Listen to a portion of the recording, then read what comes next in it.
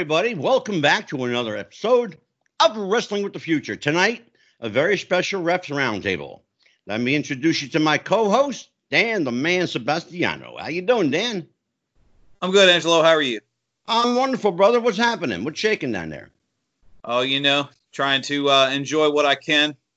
The weather and empty arena matches getting a little old. Oh, I'm telling you, they passed old months ago, brother. A month ago, anyway. Mike, the movie maker Messier, joins us as a regular member of the family. How you doing, Mike? I'm good, Angelo. Good to be here, buddy. What's new in the world of MikeMessier.com? By the way, if your name was a website, it would be MikeMessier.com. That's right, Angelo. Things are good for me. Appreciate it, buddy. Just during this downtime, I've been really concentrating creatively on my screenplays and also on the Life Lessons with Mike Messier podcast. They're very popular, by the way, Mike. I'm glad to hear that. They really are. Mike does a video series on our channel called Life Lessons with Mike Messier, where Mike draws from his vast experience, both in and out of wrestling, in and out of the film business, and takes people on a journey and hopefully makes their journey a bit easier, learning the lessons of his mistakes. That's right. Is that the gist of it?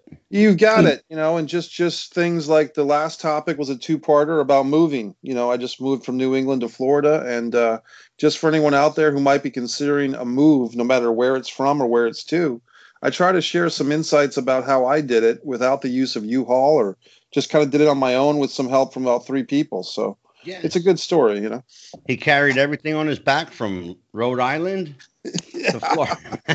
I didn't have the Young Bucks and Kenny Omega to help me move. I had I had a few people to help me, but a lot of it was just myself, to be honest with you. So it can be done. And last but not least, certainly not least, the guy I've known longest, Mike Armageddon Murphy. What's happening, brother? Thanks for having me back. Always a pleasure to be here. Mike, thanks for dressing up for the show, by the way. Well, I'm still waiting on my shirt. It must have got lost in the mail. I guess the check got lost in the mail, too, brother. Anyway, so what we're going we'll get it to you. Don't worry about it. So here's what's going on tonight.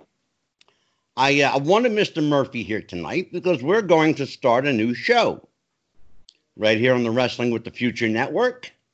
The show is called Murphy's Law with Mike Armageddon Murphy. Mr. Murphy, surprise, brother.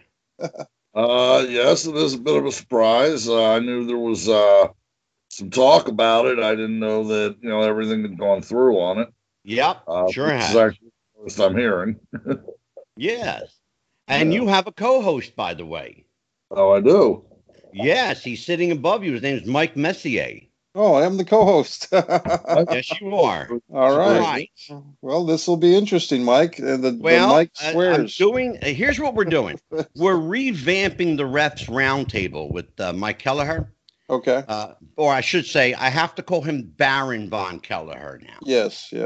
Because he's got this working mustache that people, it seems to be over with everybody, so. You could wax a surfboard with that thing. Gotta call him the Baron now.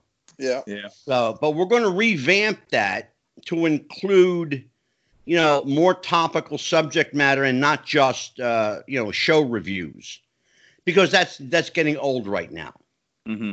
Given the fact that, as Mike Messier would say, we are in the empty arena era, and there's only so much you can do with it. Right. So we're going to revamp the Reps Roundtable, and I know that's a popular show. We know by the numbers, and we know that people like it. So we're going to keep it, but I probably over the next 2 weeks, I'm going to revamp it to include more topical subject matter. And I think I may actually have Dan Sebastiano co-host that with Baron Von Kelleher. Or I should call him Mike. Mike, I got to call him the Baron now. He's like really into this Baron gimmick. Yeah, well, go ahead, Dan. I was saying, I guess good facial hair is a requirement for being on that show now. Exactly. Well, he had some serious facial hair. He had a beard that made Bruiser Brody envious. Well, yeah, now he's got he's got the mustache, the one you can only grow after you kidnap a girl and throw her on some train tracks. Exactly. Yeah, So, gentlemen, let's talk. Let's talk about the Duck Dynasty. Were pissed off. What happened, Mike? I said when Kelleher had his beard, the guys from Duck Dynasty were pissed off. I know, right? Yeah, he rivaled them for sure. He looks so different without that beard. Okay, so what's going on in the world of wrestling? Murph, bring me up to speed. Your guess is as good as mine because every week you don't know what's going to happen. You don't know what, as far as I call, what plate of garbage they're going to throw out there. Pretty much. My opinion of professional wrestling today is lacking one thing. Tell me. Heart. It's lacking heart. It has no heart. It has no soul. It has no feeling. It's, from what I see, and I'm going to be totally honest, I'll watch the first 10, 15 minutes of it. That's usually all I can stomach. And then I'll turn on the Kardashians or something. That's how bad it is. But from what I see a bunch of guys doing a bunch of high-flying crap, making faces, running around, and nobody's selling anything. It's hard to sell, Mike, when there are no people to sell to. Yeah, but That's know what? The problem. Yeah. Yeah, but if a lot of guys start out in the indies, like myself, I spent my whole career in the indies. I've done shows in front of 200, 300, 400, 500 people. I've done shows in front of 10 people. You go out and you put forth the effort every time. And if you can do that for 5 people or 500, you can do it in a room where the only guys that are there are the janitors. Well, I mean, you have to remember something. And Mike Messier, you'll appreciate this, being a filmmaker and having done film and television. When you're on the set of a film, it's not like you're playing to no one. There are people around and there's a camera in your face. Right. So you're playing clearly to the camera. That translates in film. Why is it not translating in the genre of pro wrestling with a television camera? Well, that's a great question. I think it's because the talent, we can take NXT and WWE first if we want. Please. They've been trained to perform big. Someone that comes to mind is Nikki Cross, who's in the tag team with Alexa Bliss. And it's almost comical to the point of enjoyable that Nikki Cross is kind of playing up her moves, trying to fire up to a crowd that's not there. But you have a lot of talents that are kind of mugging or sneering in the corner, or they just haven't been coached to tone it down or to focus on the camera.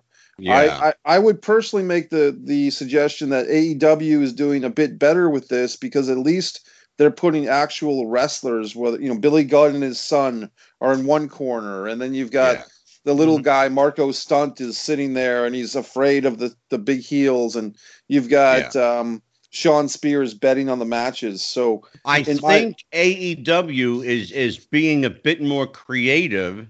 Yeah. And quite frankly, I think they have a lot of help in that department, because they have a wealth pool of knowledge and information there backstage that's clearly helping them out. And that's obvious by what's being seen. Mm-hmm. Dan, you're shaking your head in agreement. What is your thoughts on all of this? Well, I completely agree. Mike nailed it.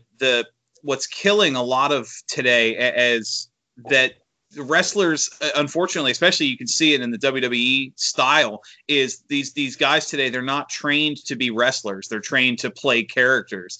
I think to backtrack a little bit in history, one of the better interviews I've ever seen was a shoot interview with Mark Marrow a few years ago. And he was explaining when he was hired to the WWF that Yeah. Vince McMahon didn't want Mark Marrow. Vince McMahon specifically wanted Johnny B. Bad. Yeah. And Mark Marrow he didn't know how to wrestle. He had been, from the day he was hired, he was taught to play Johnny B. Bad, have the Johnny B. Bad match, have the Johnny B. Bad moments. Yeah. And that's what you see a lot of, like Nikki Cross. She was taught to play the Nikki Cross character. She doesn't know how to wrestle. And you watch, they can't adapt. They can't change their style. They play characters, and that doesn't translate when the character doesn't fit what's trying to be broadcast. Dan, you know what the sad part is? What's that? The sad part is it's glaringly obvious.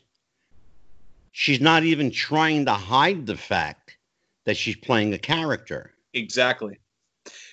And you see that with, which is what makes it so frustrating. I know, Mike, I think you and I touched on this in one of the previous shows, is when you see flashes come through. Like you were talking NXT. I think what they're doing with Johnny Gargano and Candice LeRae right now, they're kind of evil character they're playing. Evil husband and wife, yeah. Yes, exactly. And it's great. It's the best thing they've got right now. And you can see how they're adapting, and they're playing the camera instead of the crowd.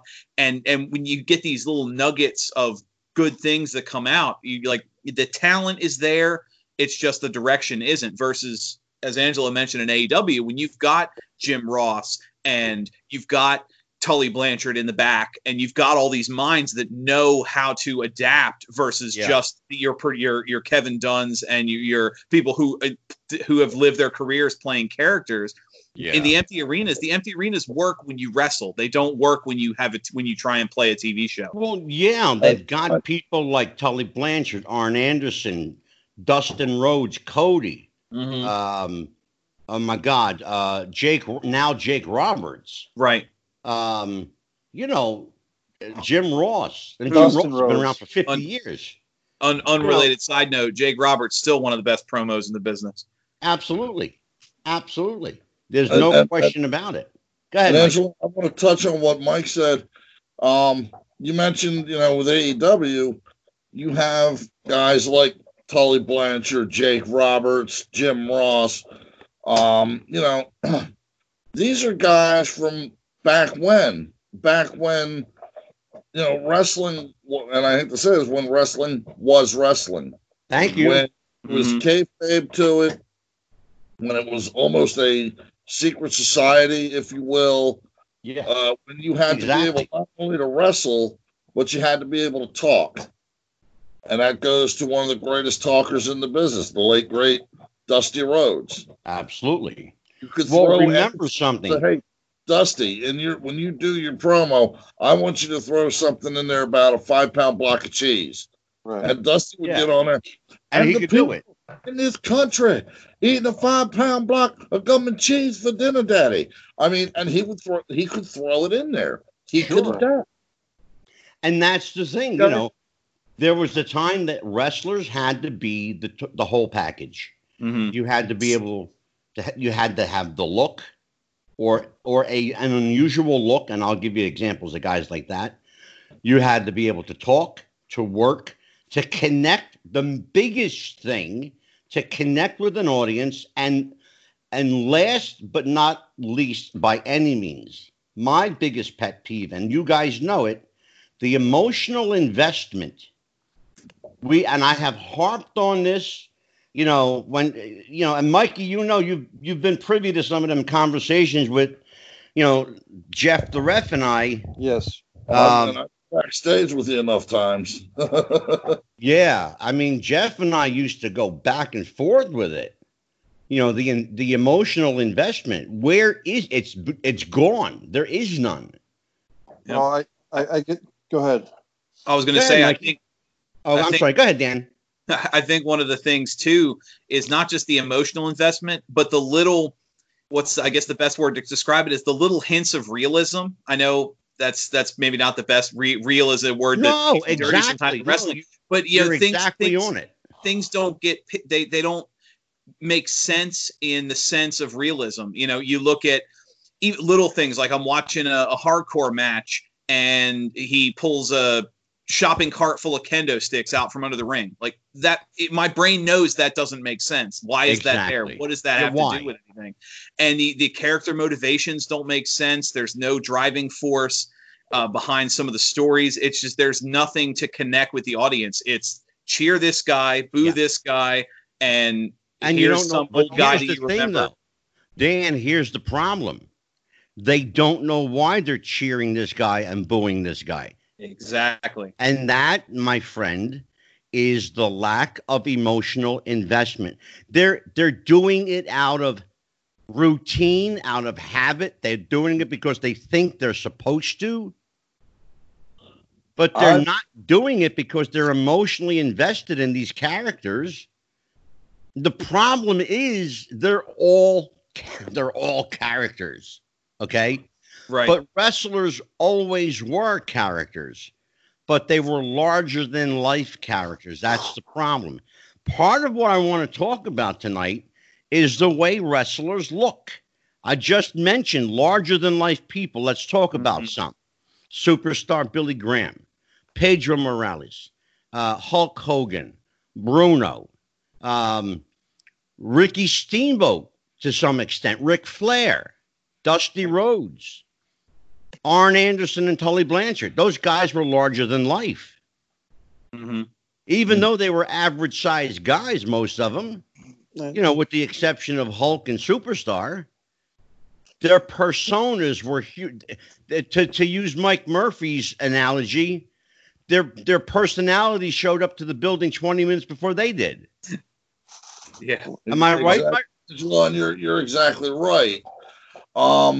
Again, you go back, you look at your Pedro Morales, your Superstar Billy Grahams, your Hulk Hogan's, and then you compare them with your guys like Dusty Rhodes, Arn Anderson, Tully Blanchard. All these guys, big men. Dusty Rhodes, let's be honest, Dusty Rhodes did not fit the picture of the professional wrestler that you see today. A lot of them back then did. They were built. They had a little cut to them. They were muscular, but they didn't have six-pack abs, tabletop chest, 36-inch arms. They didn't have that back then. They had average, and which was what I felt the fans, because you had these average-sized guys or big guys. This is what the fans were able to connect to. Right. Mikey, let me throw a name at you. I'm sorry? Let me throw a name at you. All right. Because these two young kids may not appreciate it. Hey, now. All right. Bulldog Brower. Well, oh, my God. Bulldog Brower. Kansas City. Here's a guy. Bulldog Brower. Didn't have he had an average everyday look. Yeah. It was a man's man. Okay. Yeah. That's what the people connected with. Exactly. And stop right there. Stop right there. That's it. You just nailed where I was going with it. He had a look people could connect with. Why, Mike? Because he looked like them. Right. And see, that's and it also goes back to what we were just talking about a few minutes ago, connecting with the people and compared to characters. I think the last, maybe not the last, but one of the last characters that the crowd got emotionally involved with, Stone Cold Steve Austin. There you go. Supposed to be a power heel, but the crowd turned him face because why? Tell me one of us sitting here who didn't ever want to go up to his boss, flip him the bird and say, F you. Yep. Exactly. He was the working man's champion. Drank beer, said F you, revolted against the system. Man. No worries. People could connect to that. You got guys out there now they can't connect to. Yeah.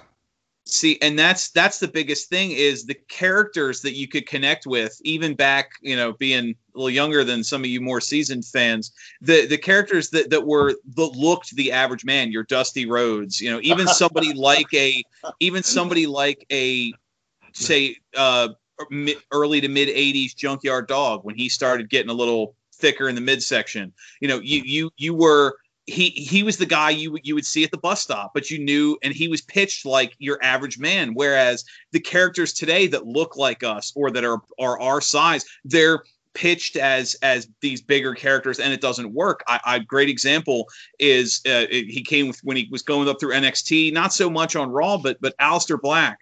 Yeah, it was a WWE star. He was pitched as this massive, big kicking superstar who just towered over. He's 5'11". I can tell he's not a huge man, but you book him like he's this, the next coming of the Undertaker, and it doesn't work. Exactly. My eyes and brain know that you're lying to me. You bring Dusty Rhodes out, my eyes and brain know he looks like an average person. And that's why I'm fearing that when he just beat Ric Flair, because now as a kid, I'm thinking, man, I could do this too. Remember something. Dusty Rhodes, hold on, Mike. Dusty Rhodes, from the beginning, laid it out for everybody. And he connected with people right from Jump Street because what he said resonated to this level. Mm-hmm. Okay? Remember this. I'm just a common man. Yep. The common man. Two things. One, when you said, I had to laugh when you said, seasoned fans. I think that was towards you and me, Angelo, the older fan. That's why Dan is my co-host, because he's very diplomatic. Well, when Dusty said, and he even did it in a cut in a promo. He'll look at you and say, "My belly's just a little bit bigger. My hiney is just a little bit bigger." But they know I'm bad, and before they met me, they hated me, and they know I'm bad. Mm-hmm. Because the other thing that resonated with, well, here's the thing, though. The other thing that resonated Dusty with the people was one promo that he cut that is today legendary. Hard Times. It's the Hard Times promo. You nailed it, Mike. Even the young buck, Dan the Man Sebastiano, just a wee child in this business, knows the Hard Times promo. For 40 years and a gold watch. Exactly. Yep. Exactly. You work 40 years and they give you a slap on the ass on the gold watch and say, a computer just took your place, Daddy. Yep. Exactly. I've been chomping at the bit, Angelo, to chomp away, brother. Chomp away. Well, there's a storyline in WWE specifically that's been going on for 23 years. Does anyone, and this storyline that's been going on for 23 years is why the ratings are poor and why there hasn't been, with the exception perhaps of CM Punk and Daniel Bryan, there hasn't been any new superstars really launched in the last 10 years. And I know where you're going with it. Go ahead. The storyline, and you were talking about the greats like Hulk Hogan, Bruno Sammartino, Dusty Rhodes. None of those guys were ever asked or invited to get on their hands and knees in the middle of the ring and kiss Vince McMahon's ass and join the Vince McMahon Club. Yeah. And even after the Kiss My Ass Club came and went, which was only around for a year or two. That was too long. We've seen variations of that where whether it's Vince McMahon, John Laurinaitis, the Power to the People, the People Power, Stephanie McMahon especially, Triple H. And I knew exactly where you were going with it. It's the whole authoritarian thing. It's right. It's the authority figures. And guess what, folks? Wrestling fans don't want to tune in and see the Vince McMahon and family show that we're going to run down all the talent and all these wrestlers, I got into a debate last night about Mr. Woo Woo, the wrestler from New Jersey, Mr. Woo Woo, you know it, that guy. Oh, Zack Ryder. Zack Ryder, because he was getting over organically through the internet, connecting with people in a different way. Yeah. And they gave him 1 day with the Intercontinental title, and they gave him 2 or 3 months with the tag team title 7 or 8 years later. Yeah. They don't like, and I say they, I'll be very specific, Vince McMahon, I guess Stephanie McMahon, Hunter, Triple H. All of them, all the above. They don't like when talent connects with the fans directly. They want to manipulate and mastermind people's connection. And guess what? That's why the fans are tuning off. And they can say... And that's the difference between AEW and WWE. Because now we have a fresh start. AEW is allowing their talent to connect emotionally. You got to be careful, want though. people to connect emotionally because they know that fan base is their ticket sales when we finally get around to selling tickets again. Right.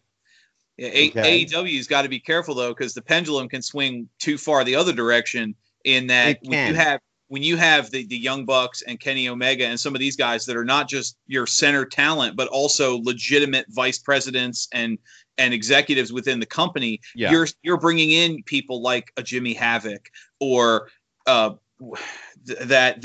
awful match from 2 weeks ago when Kenny Omega teamed with that oily guy whose name I intentionally forgot. Right. That you have, these gimmicks that you talk about the indie show, 50, 60 people. Like the guy sold a couple hundred T-shirts out of the back of his car. He's friends with Kenny Omega. Bam, he's on primetime AEW while you have a Cody Rhodes sitting in the background who now has to have a shorter match. You can't cater too much to certain fans, but at the same time, you can't ignore them. And that's, to go off what Mike was saying, that's what's been killing the WWE for really, I honestly think it started with the invasion angle. For me, anyway, when you bring in WCW, it started long before that. Well, I'm saying specifically because they tried to catch lightning in a bottle with the McMahon Austin feud, but you bring in the WCW talent, you have what could easily be the greatest storyline in wrestling history, and it becomes a Vince McMahon versus Shane McMahon storyline that lasts a year and then nobody cares. Here's the biggest problem, and you will all agree with me. Because if you don't, I will kick all of your asses. That goes for you too, Mark. Bring it, old man. Bring it. I'll climb you like a palm tree, brother, and bust a coconut over your head. Here's the biggest problem, and you'll understand it. You will all understand it. They don't want anyone, when I say they, I'm talking about WWE and Vince McMahon. They don't want any single wrestler being bigger than the company now. Mm-hmm. They don't want another Hulk Hogan. Right. They don't want another Bruno. Because when people saw Hulk Hogan on television, on The Tonight Show, or on Jimmy Kimmel or Fallon or any of those late night shows, they didn't realize that Hulk Hogan wasn't there just representing Hulk Hogan. He was representing wrestling, okay? They weren't satisfied with that. They wanted Hulk Hogan to represent the WWE. But people don't understand that mentality.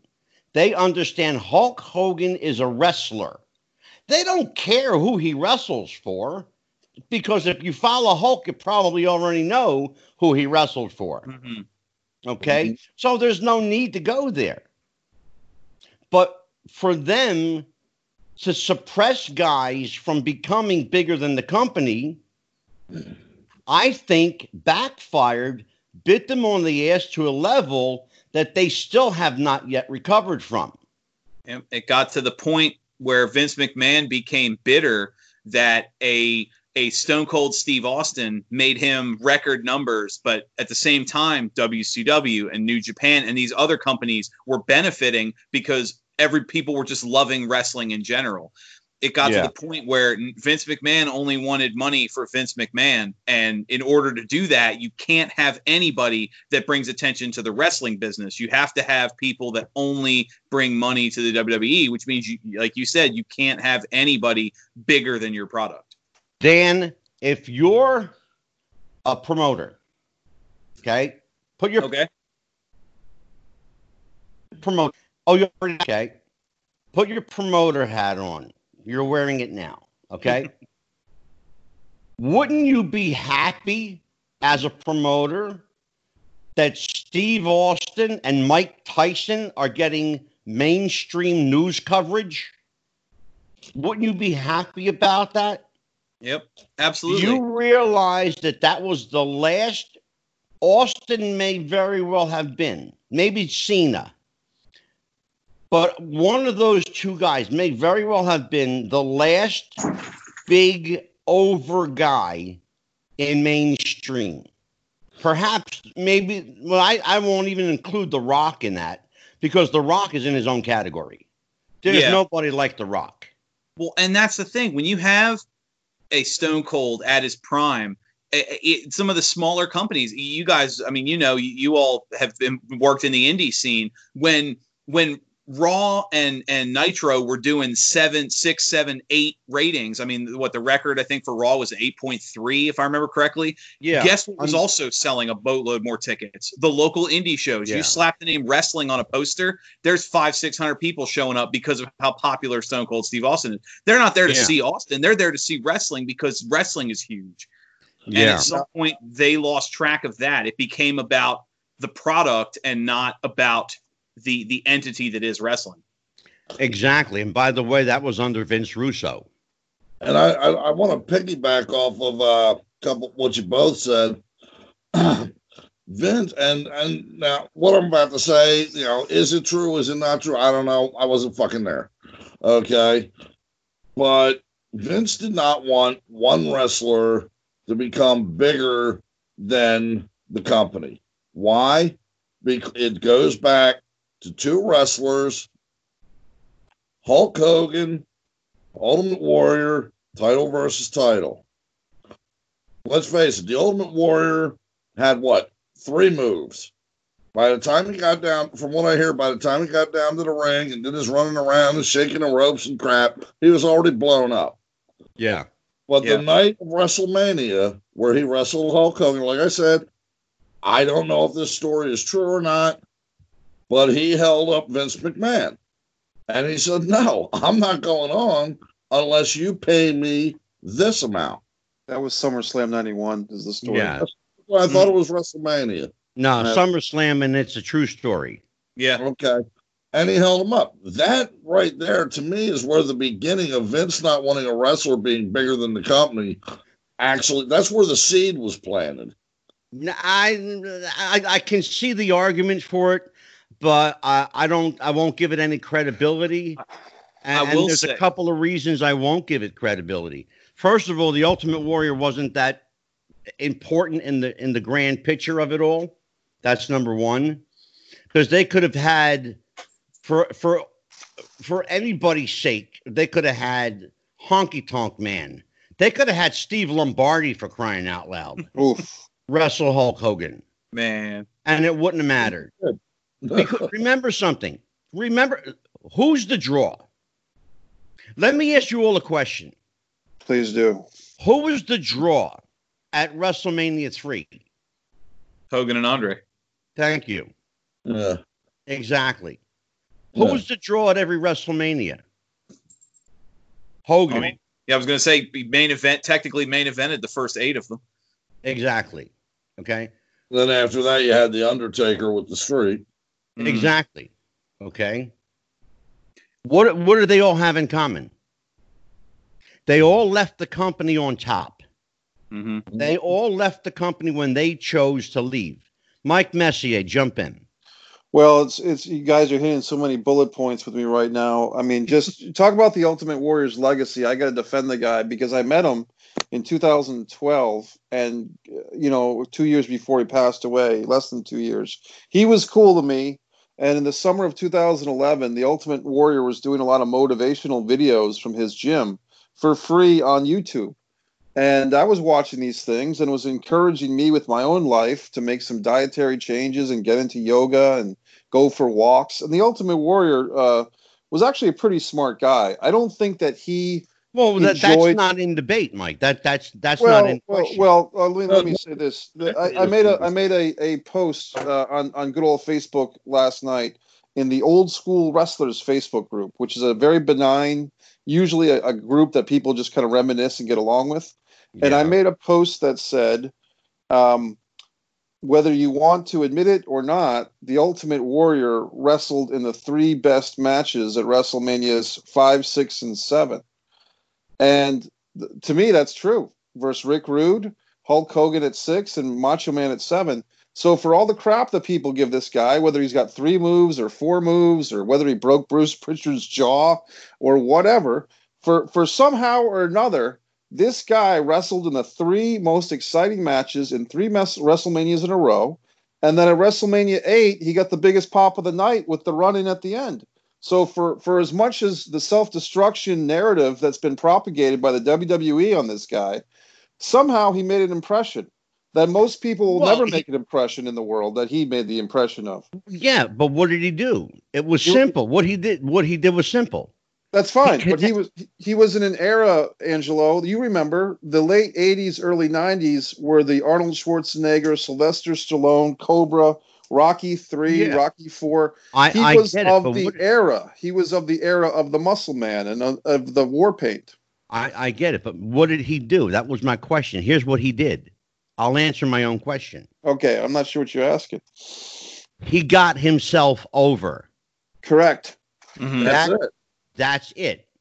If I can himself over.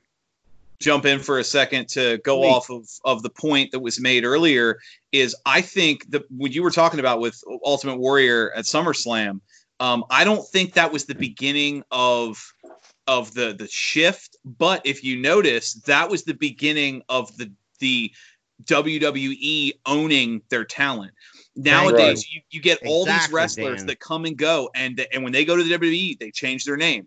Zack Ryder, he's not going to get to use the name Zack Ryder. You get some of these guys that leave. I mean, you mentioned Shawn Spears earlier. He had to switch his names. Back in before the Ultimate Warrior took the name with him, and there was a lawsuit about that. Took the name Warrior with him. You came and went the territories, and you were your person. Now, you look at some of the main draws on the card, someone like a Seth Rollins or someone like a Roman Reigns. If they were to leave the company, Seth Rollins isn't leaving the company. Tyler Black is leaving the company. John Anoy is leaving the company. Some of these, Vince McMahon shifted to owning his talent, literally owning the name and the character over. And I think that was the first important step in the shift. Dan, that's part of the issue. Part of the issue is, understand this. Let me backtrack myself a minute. Understand something. Vince McMahon takes great pride, and he genuinely does. He takes great pride in creating characters. Okay? Mm-hmm. Notice what I said. Not wrestlers.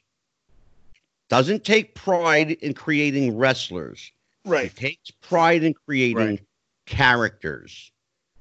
There's one reason and one reason only that he does this. It's for monetary and marketing purposes only.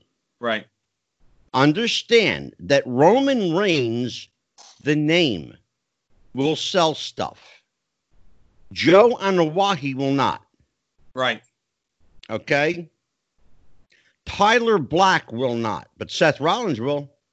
Yeah. Mm-hmm. Okay? Well, now doesn't this go to from back in the 90s when they tried to replace Razor Ramon and Diesel? Because Vince McMahon was convinced it was the characters that were over and not all in that. Let me give you the heads up on that one. That was an up your ass to Kevin Nash and Scott Hall. Okay? That was, oh yeah, you left? Well, we're going to fuck you. Okay? And they specifically did that to show them, we own you. Mm-hmm. Mm-hmm. And they said, well, no, you don't. You own Razor Ramon and Diesel, but you don't own us. Right. And they went to WCW as Scott Hall and Kevin Nash. And what did they do, Dan? They got themselves over. Right.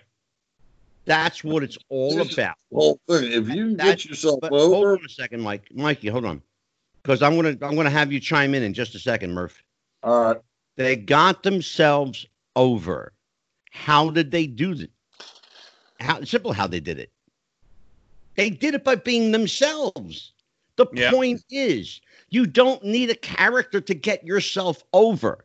Mike Murphy got over as Armageddon. But he also got over as Max Payne. Well, isn't that the old adage in wrestling that the best characters are just you turned up to 11? Murph, talk about it, Murph. Well, let me correct you. It was Michael Payne, not Max. I'm sorry. Yeah, don't get me sued. Well, I'm sorry because there is a wrestler named Max Payne. Sorry, Man Max. Mountain Rock. And I know him, so sorry. He lives in Orem, Utah, and I actually called him and talked to him about buying that character. Unfortunately, he had just written a book, and he wasn't in the position to sell just yet. No, getting yourself over. And I've told guys in the indies that were just starting out and coming up, and they're trying on different outfits and different attitudes. Like, oh, well, what do you think I should do? Well, I've always found that your character or your persona should be part of who you are. Exactly. Now, when I say that, I mean there's two people. There's Mike Murphy, and then when I was at the arena, when I walked into that locker room and I started putting on my gear, well, Mike Murphy went into the gear bag, Armageddon came out. Exactly. Okay, it's great. It's a great business if you got split personalities. Anyway, It really is. Well, what I would do is, I mean, when I first started, you were good at it. When I first started out, at one point, I had bleach blonde hair, I had black hair, I had red hair, I had camo style pants, I had work boots, and finally, a friend of mine, I was sitting back having a couple beers with him one night. Yeah. And he says, we had just come back we were out riding all day. Right. And he says, one thing I don't see too often, I said, what's that? He says, I don't see anybody in the biker image in wrestling. He says, even in the indie circuit. Oh, you got to tell Dan that story. Yeah, I don't know if Dan or Mike Messier heard that story. Tell them that story you told me. Which one? About the Taker right now? About the one you're telling right now about the biker and Taker. Go ahead, listen to this one. Oh, okay. So you're gonna love this, Dan. I said to my buddy, I'm like, well, you know what, damn, he's right. So what did I do? I went out, I got some black tights. I took them to the airbrusher. I had, some blue and white flames put on them. I went out and I got some wrestling boots, a bunch of Harlem t-shirts, which I didn't really have to look hard for because I had a whole shitload of them in my drawer. And, I got the long black leather coat, the skull bandana, which I would wear the Ray-Bans out with. I had the skull cap on, and there was Armageddon. Okay, a lot of people said, "Oh, you were a poor man's Undertaker." Maybe so. So anyway, I got that gimmick. I got the black leather chaps on it, and it was working. It was getting over. And one night, I'm sitting back, I'm watching Raw. And they had like Triple H in the ring, and they were beating on The Rock and Shane McMahon and Vince McMahon and the whole DX and corporation and all this shit. And then out of nowhere, you see these flashes on the Titantron behind them. He's here, he's back. And all of a sudden, you see this one headlight in the center. And who comes riding down? Long black coat, headband, or skull cap headband, biker looking at it, the Undertaker, and I'm like, son of a bitch, son of a bitch, he stole my gimmick. The Undertaker says, oh hey, Murphy's doing that. Well, I got to steal that gimmick. I'm in the Undertaker's world, right? I'm a second thought to him, but I'm sitting there and I'm like, son of a bitch. And now it's like, all right, well, do I have to now change my gimmick again? Or do I say, fuck it, I'm going to stick with it. I'll just tweak it a little more here, turn it a little more, like you said, turn it up to 11. Exactly. And that's what I did. But I also looked at it, I was a heel. I was a bad guy. Best thing about being a heel, all you got to do is be an asshole. I've been one of them most of my life. At least this way I was getting paid to do it. Exactly. Okay? I had no problem looking at the crowd going, shut up, you're all trash. You're this, you're that. couple times at arenas, I took it a little too far, and security had to walk me and my wife out to our car. But, Yeah. but see, that's the thing. A lot of these guys I see, they're wearing these outfits that look like fucking spacemen. You know, they look like they're wearing spacesuits, shit like that. It's like, what happened to the? I mean, back in the day, the Andersons. What color tights did they wear? Black. What color trunks? Mm-hmm. Red. Exactly.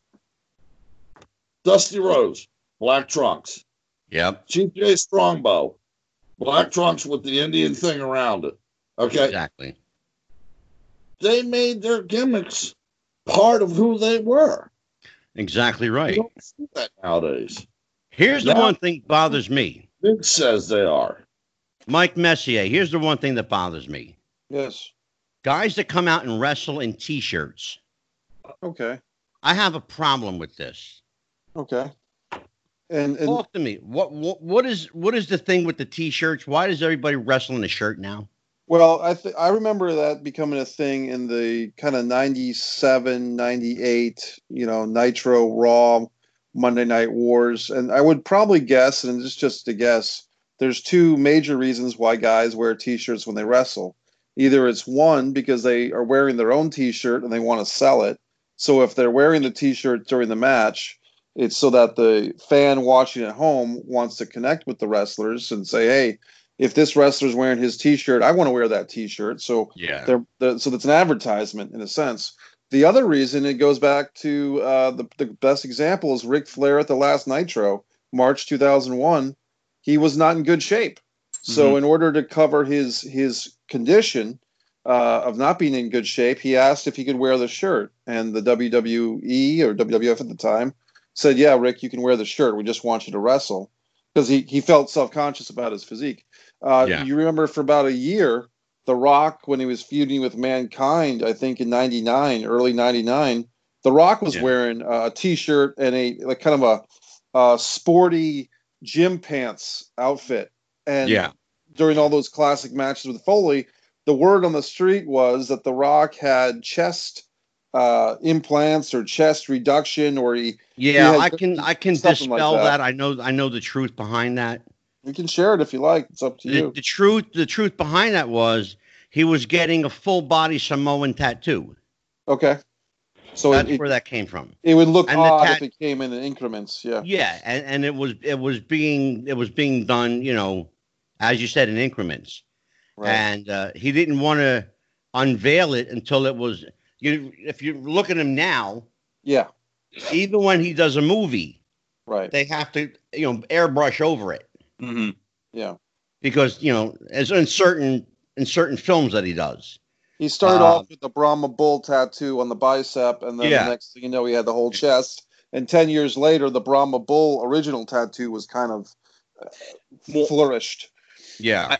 I think, Angelo, I think, too, it goes to what we were talking about with the lack of character and creativity is you get, you might get one character who, wears the jeans and the wife beater, and he gets over. And so now everybody, be it when Dean Ambrose did the lunatic fringe character, or I hate to use this example because it's not quite in the same league, but if you remember the Jimmy Wang Yang character, same thing where he was the Asian cowboy. He came out in the jeans and the tank top. That went over like a fart in church.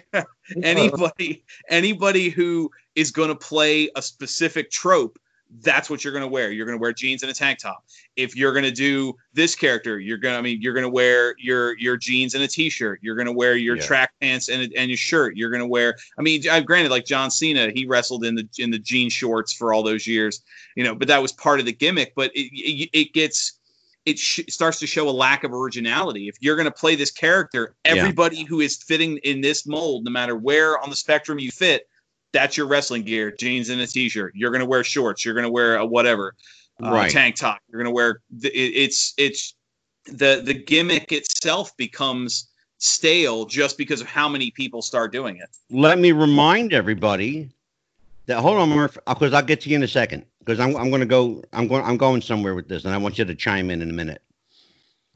Let me remind everybody, talk about we mentioned the Young Bucks a couple times. I need to remind everybody, because wrestling fans have short memories, the Young Bucks used to come out wrestling in shirts. And as Mikey said, it was a way of marketing who they were and marketing their merch. Mm-hmm. Now you see them wrestle without shirts. Neither one of these guys have tremendous bodies. But as an homage to old school, because remember who's running it.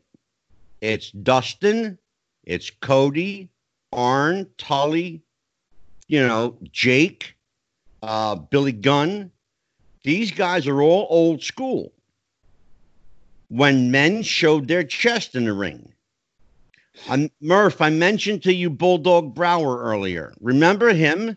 He was built like a fire plug. Right. He was an average-looking guy with a big belly and a barrel chest. He was maybe 5'10", if he was that tall. He wasn't a big guy. He looked like an average guy. But he could beat the shit out of you. Yeah. Mm-hmm.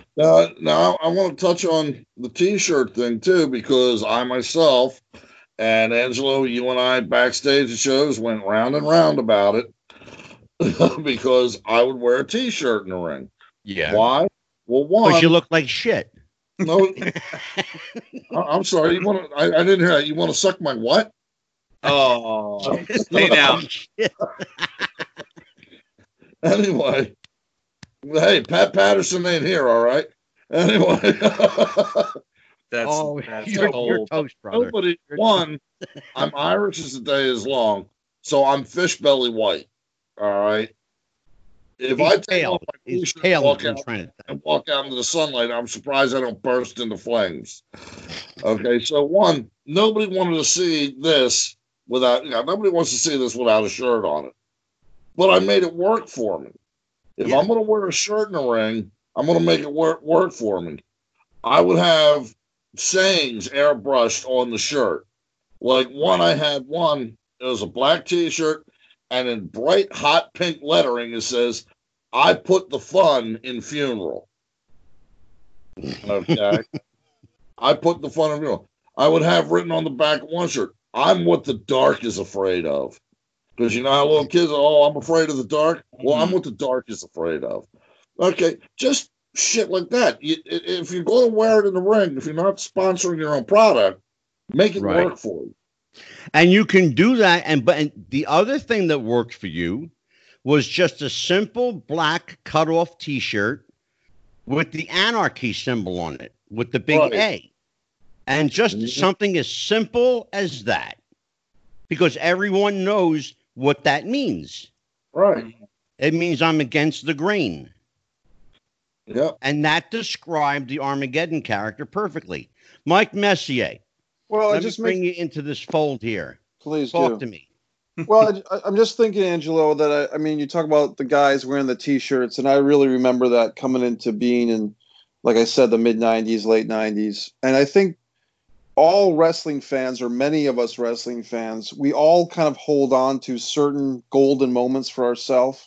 For you might be thinking of Jack Briscoe versus Dory Funk Jr. wrestling 60 minutes, 90 minutes, and they both wore, Dory in blue and Jack in red, just regular boots and no knee pads and just going at it. For me, I might remember, something, the Wild Samoans in their long black pants against the Strongbows with the feathers. So we all kind of idolize and put on a pedestal what we like. When we're watching AEW or WWE or NXT or Impact or anything else right now, for me, I always try to look at it as, is this wrestling appealing to the 12-year-old Mike Messier out there? Not me, myself now.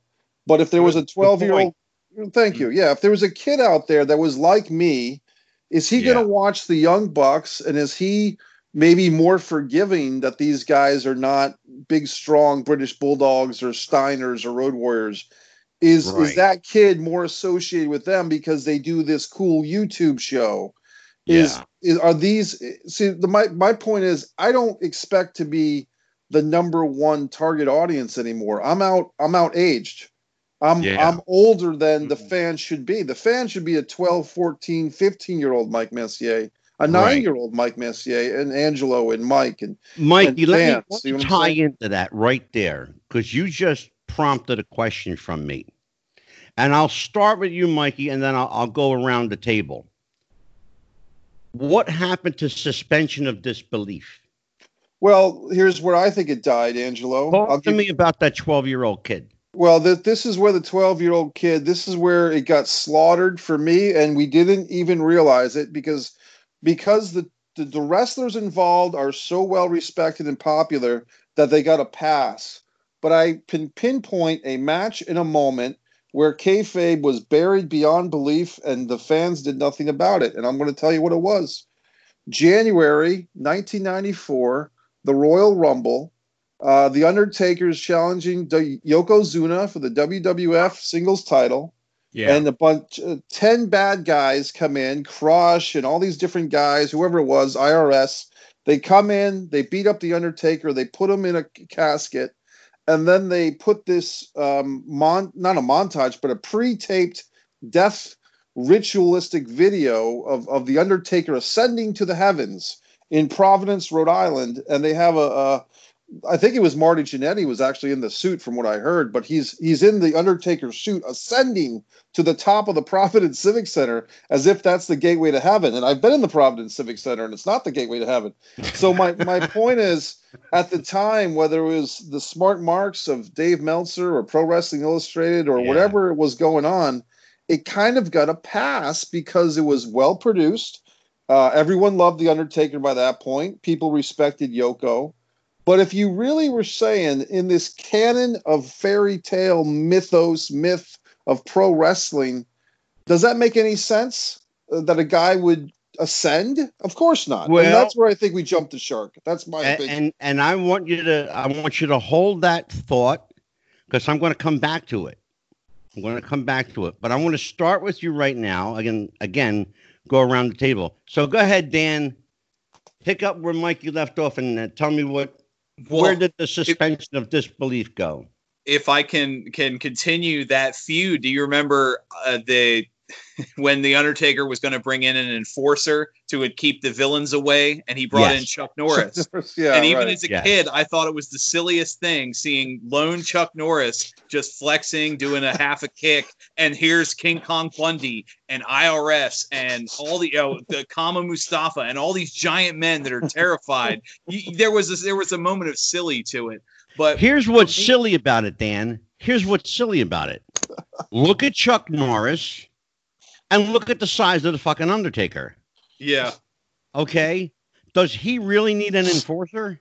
No, but that was continuing his story. Exactly right. But I know where you're going with it. Go ahead. I think for me personally, and it goes back to, I'm not trying to blame one person, but it goes back to it happened on the WWF and it continued through WCW and it was something that Vince Russo was really big about. Was the moment for me when wrestling really shifted was when they embraced the fact that they embraced the fact that kayfabe was dead. Vince Russo loved to write scripts where he thought it was a better moment if the audience was in on the fact that what they were watching was scripted or what they were watching was fake. And the announcers talked like it, and you started hearing them use words like over, and they started using, I'm going to bury you. Yeah, and let's you and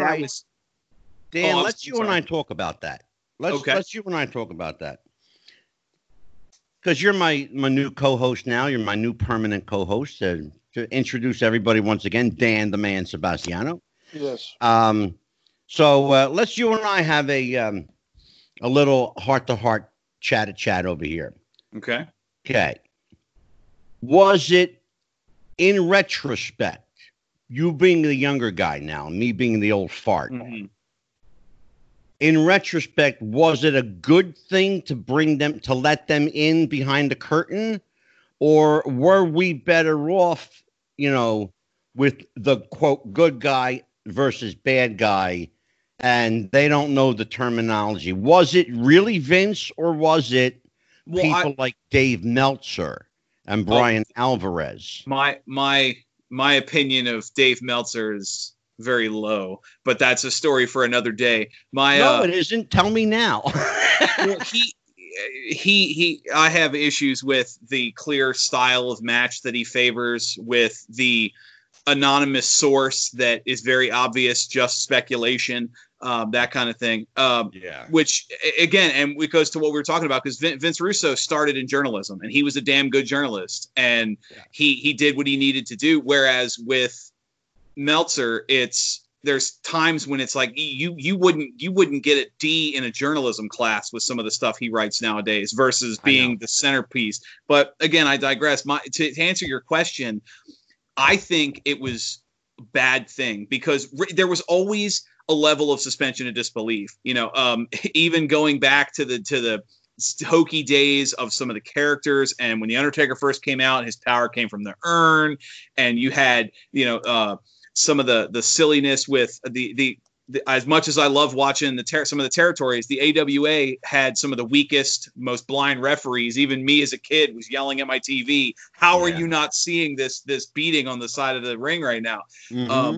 But I think when you start to tell the audience what you're seeing is fake, what you're seeing is scripted, having matches, and this was textbook WCW towards the end, where part of the match was a wrestler just says, I'm done, and walks out of the ring. And it's like, oh, and then the announcers start talking like, oh, is this part of the script? Or is he? No, that's not the point. You can't suspend disbelief when you're constantly told every minute of the show what you're watching isn't real. Dan, let me ask you a question. Stop right there, because you said something major, whether you know it or not. Is it the announcer's job or duty to even mention the word script? No, I think if you look through the announcing teams going back as far as the territory days of, some of your Gorilla Monsoons and your Bobby Heenans and some of the later talents, even Jim Ross, Tony Schiavone, who came in a little later, some of those names where they worked because they announced what they were watching like it was a real sport. They sounded like football announcers and hockey announcers, and they sounded like I knew, even as a kid, I get it's not a real competition, but I can watch it like it is if the announcers are telling me that it is what I'm watching is a real competition. When I watch a match today and Michael Cole spends half the match talking about the WWE Network or some Divas show, or in, like I said, in WCW, Mark Madden, who's the worst wrestling announcer in history, fight me over it. When he drops words like script and over, and he's talking about, I can't ever suspend my disbelief if you're telling me constantly, don't suspend your disbelief, what you're watching is scripted. That is where the audience turned off. And you guys remember, some of y'all, like I said, I mentioned earlier, a little older than me, when I was a kid and I would go to the local shows or I would watch wrestling on TV, half the crowd was over 50. There was a large group of an older generation, and those people who grew up watching wrestling in the 60s and the 70s and the 80s, and people in their late 30s and older, they're not going to come back for the modern product. They're not going to come back. Sure. Let me tell you something, Murph. Yeah, I'm going to have you chime in on this subject. The subject of suspension of disbelief. Let me tell you. I'll give you a family story. My mother's father, my grandfather, that I never met on my mother's side, he was a huge wrestling fan. And she said to him one night, Dad, why are you watching that? That's all fake. Well, let me tell you something. You would have thought that the world just stood still that moment, because he went off on her to the point where he took an axe. I'm not even making this up. Oh, wow. He took an axe and chopped up her piano. That's awesome. Okay? Protecting the business at home. Right. Now, Murphy, what happened to suspension of disbelief? And let me add a question to that. Do we need writers in wrestling? Well, the first one... Because Messier is squirming in his right now. Huh? I see you, Mikey. The suspension of disbelief came from me Believe it or not, the Hulk Hogan, Brutus the Barber Beefcake, that era. I mean, you gotta remember when I started watching it, first match I ever watched was Chief Jay Strongbow and Billy White Wolf wrestling the Executioners for the Worldwide Wrestling Federation titles. Okay. And the Executioners were managed by Classy Freddie Blassie. Yeah. And I've watched, the Pedro Moraleses, the Blackjack Mulligans and stuff. But then we got up into the era of the character. And I just saw, everything got so saturated for me with Hulk Hogan that it just turned me off to it. But also about that time came a company up from Georgia or North Carolina, I think, or from Charlotte, yeah. NWA, National Wrestling Alliance. Yeah. Mid-Atlantic, by the way. We'll talk about that in a little bit, too. Yeah, you had guys like Dusty Rhodes, Arn Anderson, Tully Blanchard, Dirty Dick Slater, and it's like, oh, hey, wait a minute. These guys, like we've been saying all night, are average guys. They're not larger than life. They're not huge. They're not, say your prayers and take your vitamins, brother. Damn, that hurts. And that's where the disbelief, got involved. I actually preferred WCW over Monday Night Raw right up until Halloween Havoc. I think Sting was wrestling Flair, and they had RoboCop there. In Capital Combat 1990. Yes. RoboCop had I don't even care what it was. They had RoboCop there, for crying out loud. Yeah, it was Capital Combat 90 pay-per-view. I don't. The writer, I don't know what he got for it. I hope it was 5 to 10. But I said I turned it off. I'm like, no, I'm going back to Raw, and I went to Raw, and and I had stayed there. Now, Angelo, you would ask the question. I only got part of it. Okay. Writers in wrestling. Do we need writers? Yes and no. I feel that if you have a storyline, if a writer writes a storyline and it takes off between two wrestlers or two factions, and it takes off, I believe the factions can pretty much, or the wrestlers can pretty much direct where it would go. Like they used to in the old school. Right. They can direct where it was going. But of course, on the other hand, this time I was wrestling a guy named Waikushi. Right.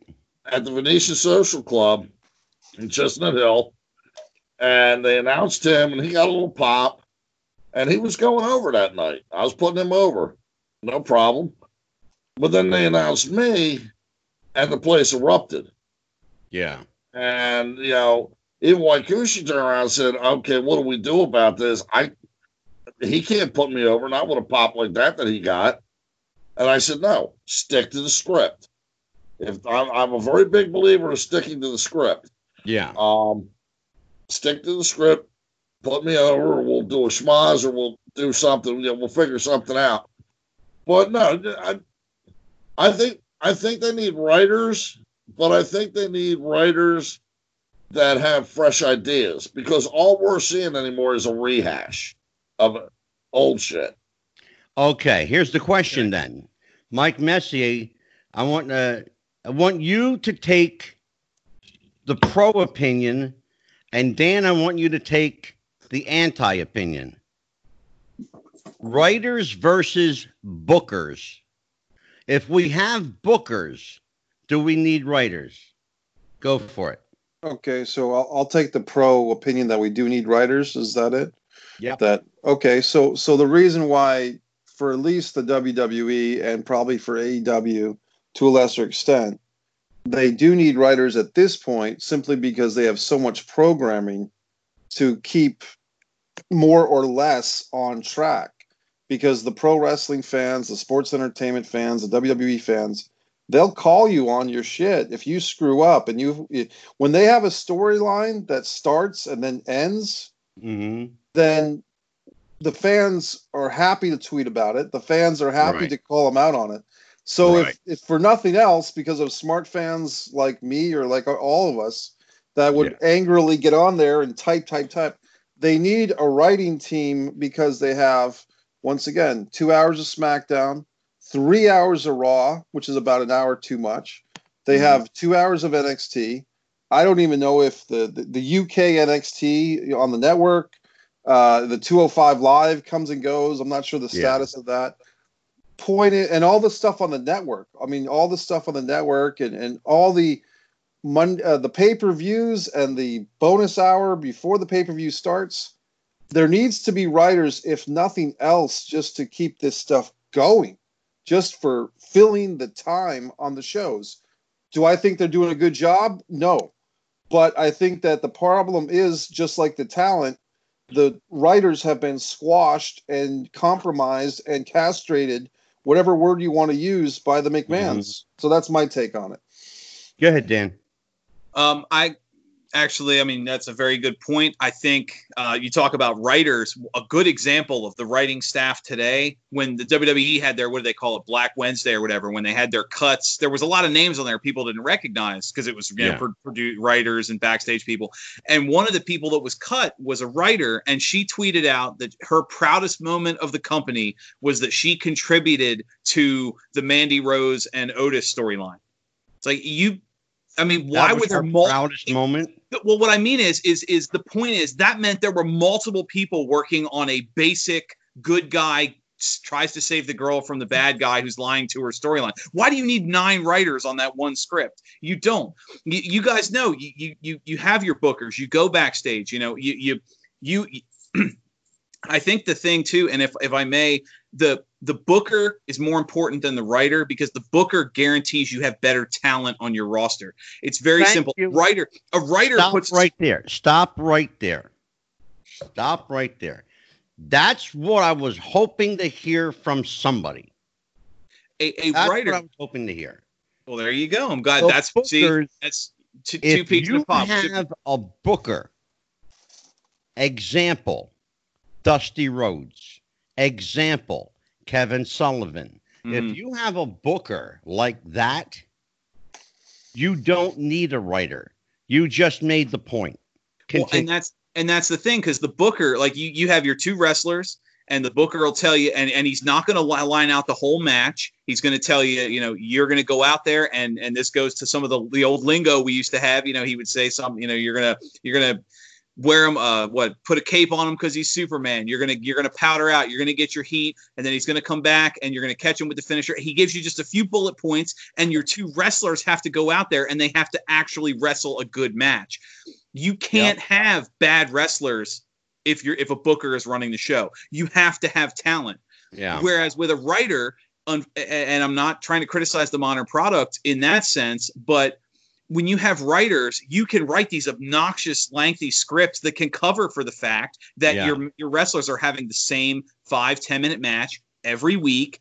It's heavily, and they come out and their promos are heavily scripted, and there's no room for improv. And you watch these moments where somebody, breaks a nose, jams a finger, cuts themselves for whatever reason. Yeah. And all of a sudden everything grinds to a halt because nobody in the ring knows how to improvise, or they're off script enough. Maybe the table breaks. We don't know what the ending of the match is. Very good point, Dan. That's a very good point.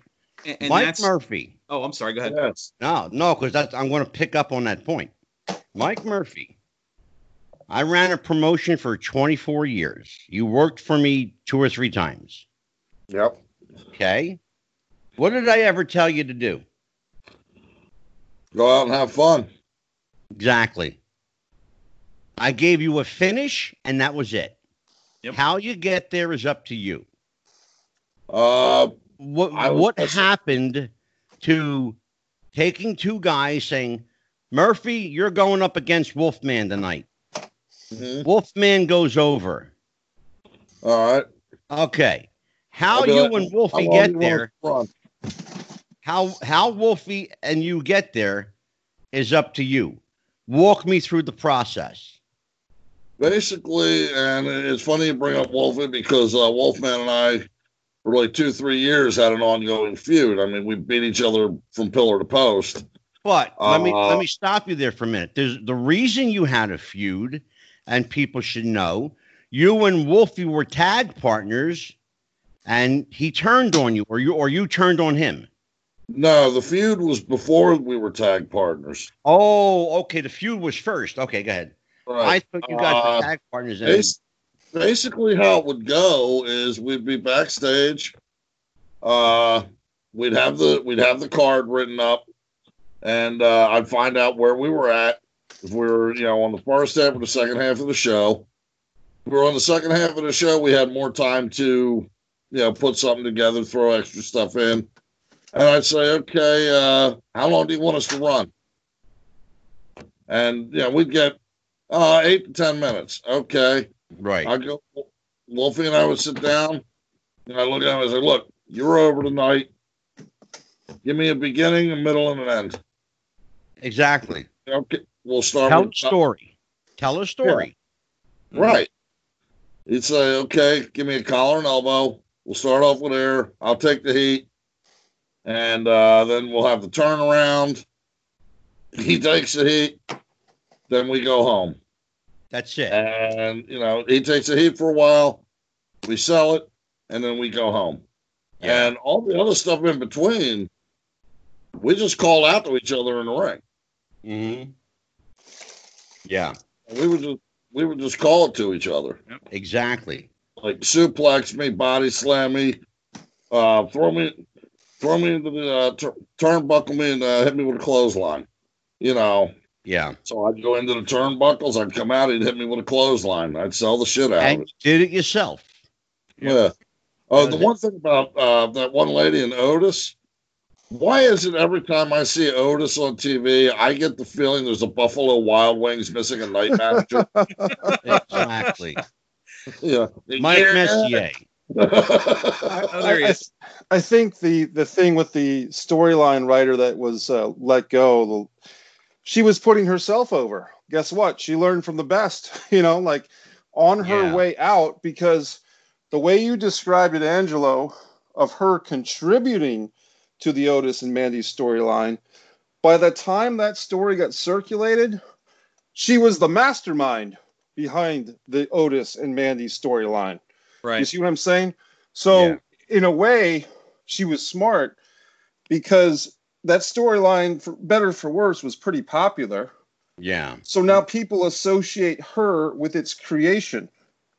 So good for her that if she was getting fired, she wanted to see if she could get a sitcom deal out of it or a web series deal out of it. Yeah. You just nailed it right there. You said sitcom. That's something that you listen to some of the more seasoned backstage people from your Jim Rosses and your Jim Cornettes, and they'll tell you the story. It used to be 2 or 3 people sitting in Vince McMahon's living room. Exactly. And now there's a writer's room with 20, 30 people in it. Every single one of them is out for themselves. So everybody's trying to pitch any idea that they think will stick. Everybody wants to be the main, so they can leave the company and say, I wrote this angle, I wrote that angle. Yeah. And in order to get that many writers, because let's be honest, there's not a huge pool of professional wrestler writers. You're hiring people from sitcoms and from Fox. No, they're not. CBS. No, you're bringing... Dan, they're not. That's the problem. Well, what I'm saying is... Hold on a minute. Let me tell you where they're getting their writers from, because you're not aware. I want to smarten you up. They're getting their writers from college. Right. The WWE has an internship program for lit students. There's a reason for that. Stephanie McMahon was a lit major. Mm-hmm. She has a soft spot in her heart for her college. Vince McMahon struck a deal with the college and agreed that WWE would be the place where these students could go to get college credit and be a professional writer for a quote television show. Right. Well, that's the point. You're right. I mean, spoke poorly. What I mean is these writers are coming in and they're not staying in the wrestling business because they don't want to. They want to go write for Friends, and they want to go write for the Simpsons, and they want to be. Of course So they're writing storylines to put on a resume and not to entertain the fans. And you know what? If you come to me, if I'm the executive vice president in charge of programming for ABC, right, and I see that the best thing you did, the thing that, quote, I'm most proudest of, is I contributed to the Mandy and Otis storyline on WWE. Mm-hmm. I'm going to look at your resume. I'm going to laugh at you and say, have a nice day. See, and Mike you guys Messier. Well, I got to call you out. Can you stop that, please? I'm sorry. You're very distracting. I hear you, buddy. And I'm trying to do a show here. Well, I'm what's gotten me going, Angelo, and I'll tell you. You're talking about these storylines. As you know, I had a job interview for the WWE. Talk about that. That's an interesting story. Well, I initially applied in 2002. And what I'm trying to find here in this space is the actual storyline that I sent in 2002. And I think it's right over here. So let me just grab this while I talk. It took me from 2002 to 2007, 5 years, to even get into the door of the WWE Titan Tower. And on December 13th, 2007, I had a job interview for the WWE. And I wrote a storyline that was a 9-month storyline that could be used year in and year out for WWE. I'm sorry, I just want to point out humorous side visual. It actually looks like you're digging through a trash can. It's not a trash can. This is a writing bin. This is a bin of writing. Oh, okay. Writing bin. Gotcha. Sorry. I was about to make a joke that if you're pulling your script out of a trash can, maybe that's why your story doesn't end with you getting hired. Well, no, he has a trash can story too with John Cena. He'll tell you that in a minute. Well, yeah, I'll tell you that. But the point is, I put my best foot forward into writing 80 pages of gold for this company that could be used year in and year out, tweaked, modified year in and year out for this company. Okay. Well, and Mikey, give me the gist of it, because that can is like not the visual I want. I'm sorry. Well, the point of it is, ever since I was not hired by the WWE, in 2007, watching the entertainment that they've put on the air ever since, has been frustrating for me, because I know that my storyline is better. So wonder I don't drink. It's still early. But it's just, when you talked about why did it take 9 people to write the Mandy and Otis storyline, I could write better than all of those 9 people together. Let me tell you something. If you took all of the people on Twitter alone who bitched and complained about how bad the writing is and hired them, you'd get a better writing staff. Yep. Okay?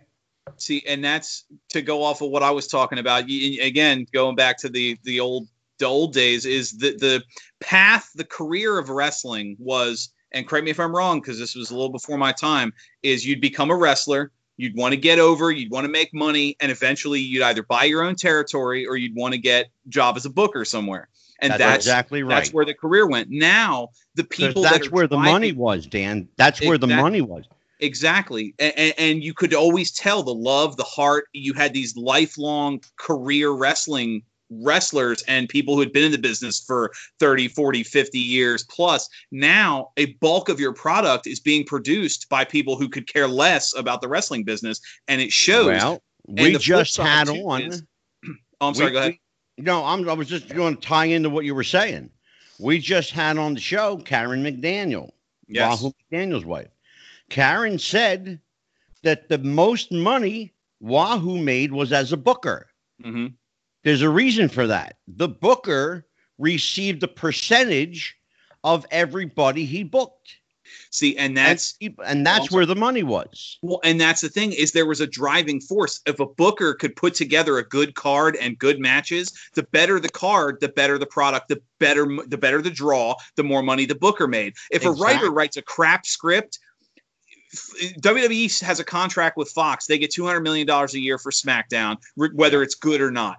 You know, this last episode with the Triple H 25th anniversary celebration, which was some of the worst crap I've ever seen in years of wrestling. Guess what? Those writers, those people, they get the same paycheck, whether it's garbage or whether it's a good product, because the motivation to put a good product out there is also gone. Yeah, that was a Triple H kiss ass, you know. I mean, but that's the thing, though. It wasn't just a bunch of guys, you know, patting each other on the ass. You just spent 20 minutes, I mean, making fun of and burying one of the better characters you've put together in the last 25 years. Here's a montage of all the times he's lost. I left that going, you know what? They're right. Now that I think about it, Triple H did lose a lot at WrestleMania. He did lose a lot at SummerSlam. He was always burying the right talent, the better talent. And my opinion of Triple H lowered. I don't know if that was the objective, but I turned off SmackDown going, my opinion of Triple H is now worse than it was a half hour ago. Well, they achieved their goal. Go ahead, Murph. I want to say something to that.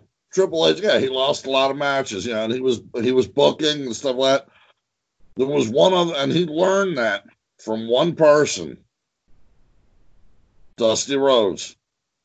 When Dusty Rhodes was booking, and he would book himself on, and he would be on the show, how many times did you see him in his career really win? How many times did he really win the big show? Very rarely. Triple H, a lot of losses at WrestleMania, a lot of that. Same thing with Dusty Rhodes. Well, something I took away from the Triple H segment that I don't know if it was intentional or not was the montage of his matches at WrestleMania. Steiner, and this wasn't just WrestleMania, but Steiner, Nash, Booker T, and Sting, the only people he consistently went over were the WCW guys. Yeah. Well, there was a reason for that. That was a fuck you to WCW from Vince. Yeah. Vince couldn't let that rivalry go. Okay, next topic, and this is going to be our last topic, and then I'll say a few things. What have we learned, starting with Mike Messier, and we'll go around.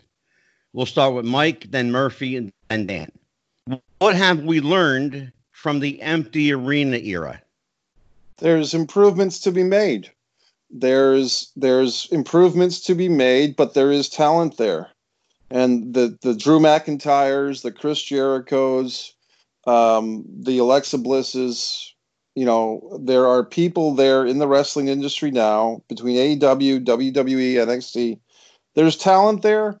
They just need to be used to their best abilities and not micromanaged. And the McMahons finally need to take a back seat. One thing we didn't get to, Angelo, is that there's rumors that the WWE might be selling. A week from now, we might have a totally different wrestling landscape than we do tonight. We're not going to broach that subject. Of course, quite frankly, I'm not interested in it. I could care two shits. Honest answer. I could care less if they sold. If they didn't, it doesn't matter to me. Might be a fresh start. It doesn't matter. The obstacles they would have to overcome are entirely too high. Entirely too high. The new ownership, if there were to be one, you mean? Yeah. It's too much. Too much to overcome. We can go down that rabbit hole, but I'm not going to do it on this show. Yeah, I'll save it for another show.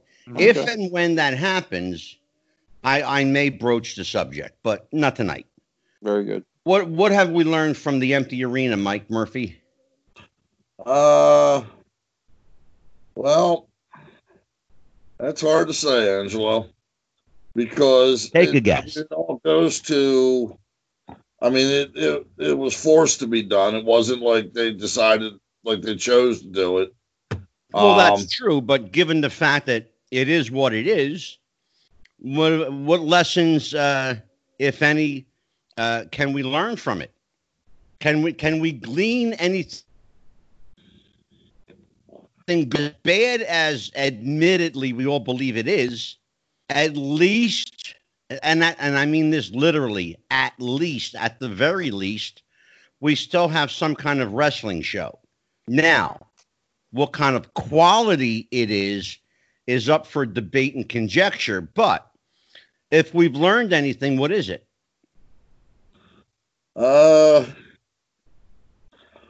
Like I said, Angela, I really don't have an opinion on it because I don't really watch it. I'll catch like the first 10, 15 minutes of it, or I'll That's catch it a right match there. while I'm flipping through channels. No, you just answered it right there. You don't watch it. That's what we've learned from it. Nobody cares is the point I'm trying to make. Right. Nobody cares to see empty arena matches. How they're staying on television, how all of them are staying on television is beyond me, other than the fact that Vince McMahon and Tony Khan, and to some extent Ring of Honor, they have financial backing with deep pockets. Mm-hmm. Yeah. So, Dan, what have we learned? Basically, money talks and bullshit walks. Yeah. Yeah, to some degree, you're right. I think the biggest takeaway from the empty arena era is that wrestling still sells, in the sense that if you look at the ratings, if you look at the hits on YouTube, and you look at what the discussions are, if they put forward a good quality wrestling match, be it a Drew McIntyre, be it a Chris Jericho, Cody Shawn Spears from a couple weeks ago, if you put on a good match that is entertaining, it doesn't matter if there is no one in the crowd, 10 people in the crowd, or 100,000 people in the crowd. That is what fans want to see. When you have these empty arena matches, you are forced to put on good matches. Now, sometimes they don't, but hopefully somebody is going to look at the numbers and go, we don't need a 3-hour Raw to be 2 hours of backstage segments where the wrestling almost seems like an inconvenience to the story. You have to put on a wrestling show. And that is, if you look at AEW versus WWE, that is what AEW is doing better right now. They are actually putting on wrestling, and the numbers are showing it because they are whooping NXT in the ratings right now. Thank you. Go ahead, one thing to say was 1 week, about a week or two ago, I was catching the first 15 minutes of Raw, and Drew McIntyre was out and was cutting his promo. And then this other guy and his valet and another guy come out with a Adradin or Artichoke or whatever the hell his name is. Zelina Vega and Andrade. Right, whatever. Artichoke. He comes out and Jesus. He makes a comment, and Drew McIntyre said the best comeback. And not only was it a comeback, but it was also kind of like a backhanded shot at the empty arena thing. Guy made Andrade or whatever makes his comment, and Drew McIntyre goes, and the crowd goes mild. Exactly.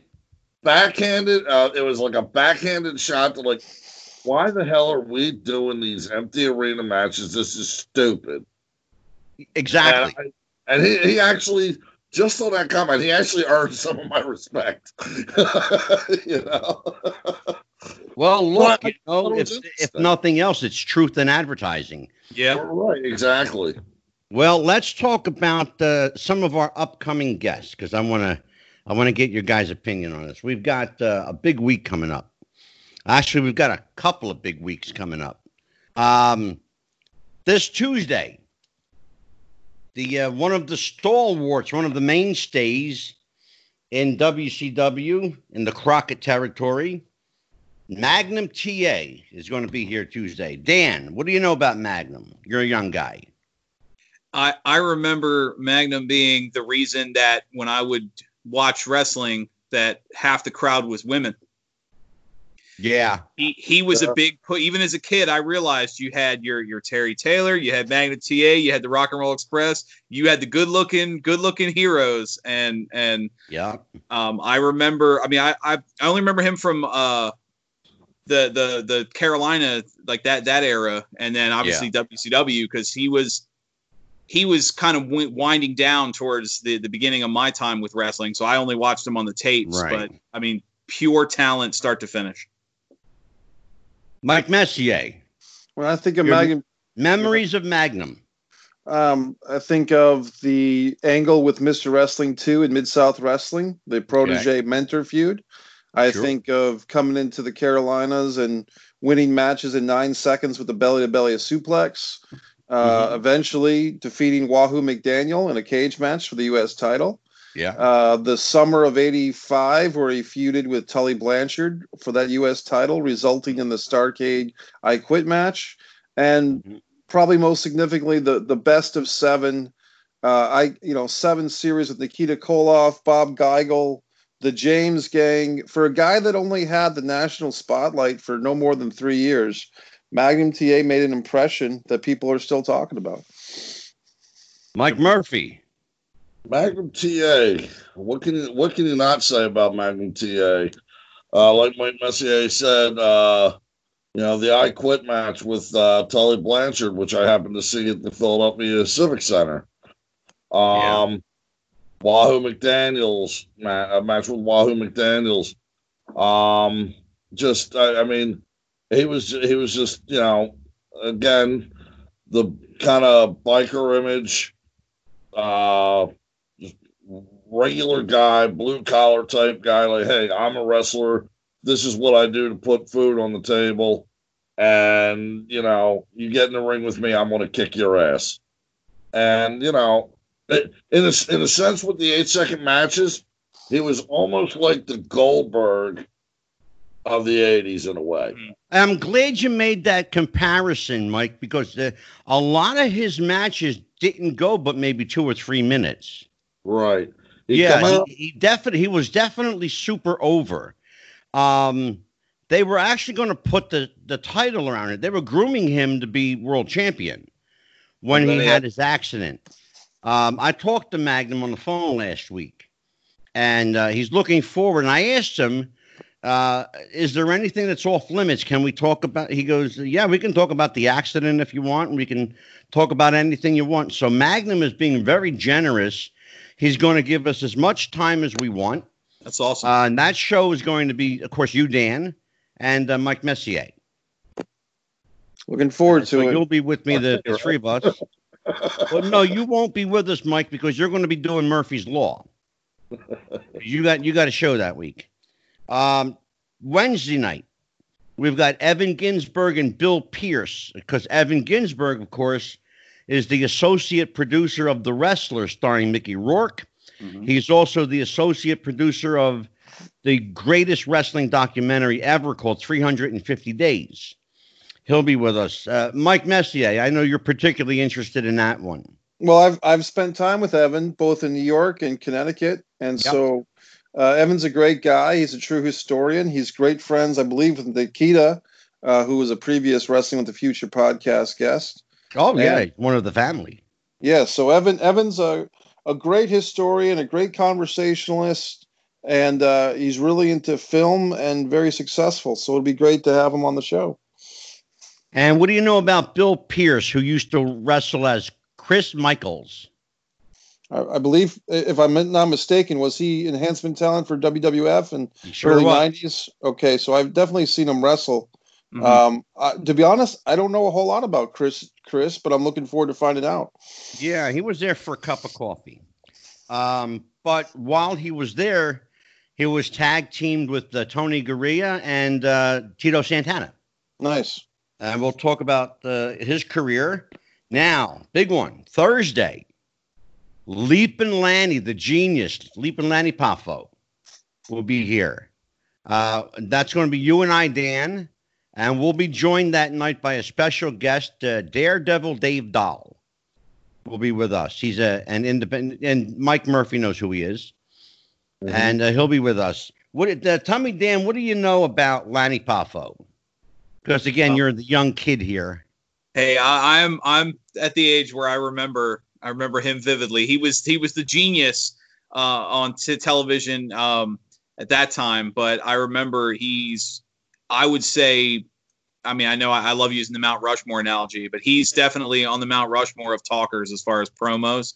I did meet him at a convention a few years ago, and he was easily one of the nicest. Like, you could tell there was a genuine appreciation for his fans. Like, a lot of wrestlers kind of give you the, sign next. He was talking to people. He really cared. You could tell there was a good person there too. Oh yeah, he's a great guy. I actually spoke to Lanny yesterday on the phone. It's awesome. Great guy. He said nothing is off limits. We can talk about anything. We're going to have him for about an hour or so. Okay. He's going to give us about an hour and 20 minutes. And like I said, again, nothing is off limit, but I do want to keep it just to Lanny. Of course. I don't, yeah. He's talked about mentioned Macho Man so much. Yeah, when you mentioned the Macho Man Elizabeth side, that's kind of been beaten to death with, I'm sure, some of his interviews. Keep it to his. There's plenty of his career to talk about. He's got more than enough of his own stories. Absolutely. And then we're on May 12th for his first of 2 appearances with us. We're going to have a gentleman that Armageddon and I actually met. Very nice guy. Flying Brian Pillman Jr. Yes. Is going to be with us. I'll tell you what, amazing wrestler, amazing up-and-comer. Yep. If you ever get the chance to see him, watch him. He's got his own thing, but it's almost like watching his dad. Absolutely. Brian Pillman Jr. wrestled several times for VCW, which is the local the local indie promotion here. And I've seen him. I've had the pleasure of seeing him live. He's an amazing talent. Yeah, he really is. Mike and I actually met him and got to talk to him for about 15, 20 minutes. Great guy. You said that's on the 12th? He's going to be with us on the 12th and the 26th. Okay. Now, we got a special show on the 13th from Dark Side of the Ring. We're going to have Brandon Savage with us and Randy Hogan. They are 2 guys that you've seen in Dark Side of the Ring. The vignettes that they show? Mm-hmm. Okay. Well, Brandon Savage played Randy Savage in the Macho Man Savage episode. Nice. And Randy Hogan played Hulk Hogan in the episode they just did with Dino Bravo, as a matter of fact. Okay. And that's going to be on the 13th. On the 14th, you and I, Dan, are going to introduce ourselves to the owner of the Monster Factory, Danny Cage. We're going to talk about what it's like to run a wrestling school. Okay. I actually know Danny very well. Yeah. And you went to the Monster Factory. I trained at the Monster Factory when Larry owned it. We're going to talk about Larry Sharp. Given the push for a lot of these backyard wrestlers that are self-taught, I look forward to having a conversation with a real wrestling instructor. Absolutely. And we're going to be talking to Danny on the 14th. On the 19th, we're going to spend some time with a wrestling legend, a guy that's been around for 45 years in the business. His name is Doc Diamond. And if you live in the Northeast, you know who Doc Diamond is. He was a manager, a wrestler. He owned a promotion, Devastation University. And if you don't know about Doc Diamond, I encourage you to look up Doc Diamond. Google him. He's a character. He's what you call an old school character. That's going to be Doc. Yeah. Now, on the 21st, all 4 of us gentlemen, and I use that term loosely in some cases, Murphy. Don't you start with me. We're going to have a conversation we're going to take a deep dive conversation into the life and death of Dino Bravo. Going to talk about Dino, going to get into some of the controversy surrounding his career. And then on the 26th, to fill out the month, we're going to have Brian Pillman Jr. again. Excellent. So that's what we've got. Now, just give you a little sneak peek at June. We got a really interesting month coming up in June.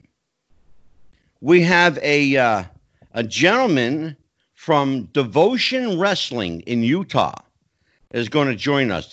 That's an organization that Vince Russo has done quite a bit of work with, and this gentleman's name is Mike Schroeder, and he's going to talk to us about this organization.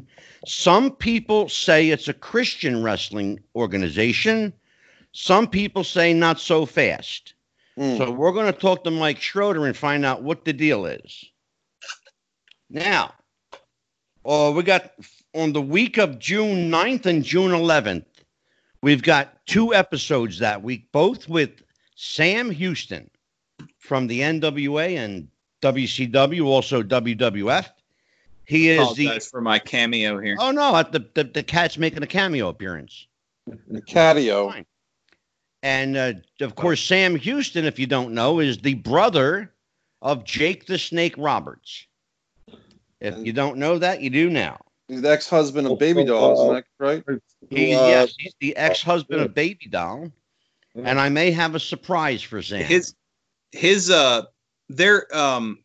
I'm trying to remember her name. They're sisters in wrestling too, correct? Rockin' Robin? Rockin' Robin. Yes, thank you. Robin Smith. Yep. Pardon me, folks, while I get a drink.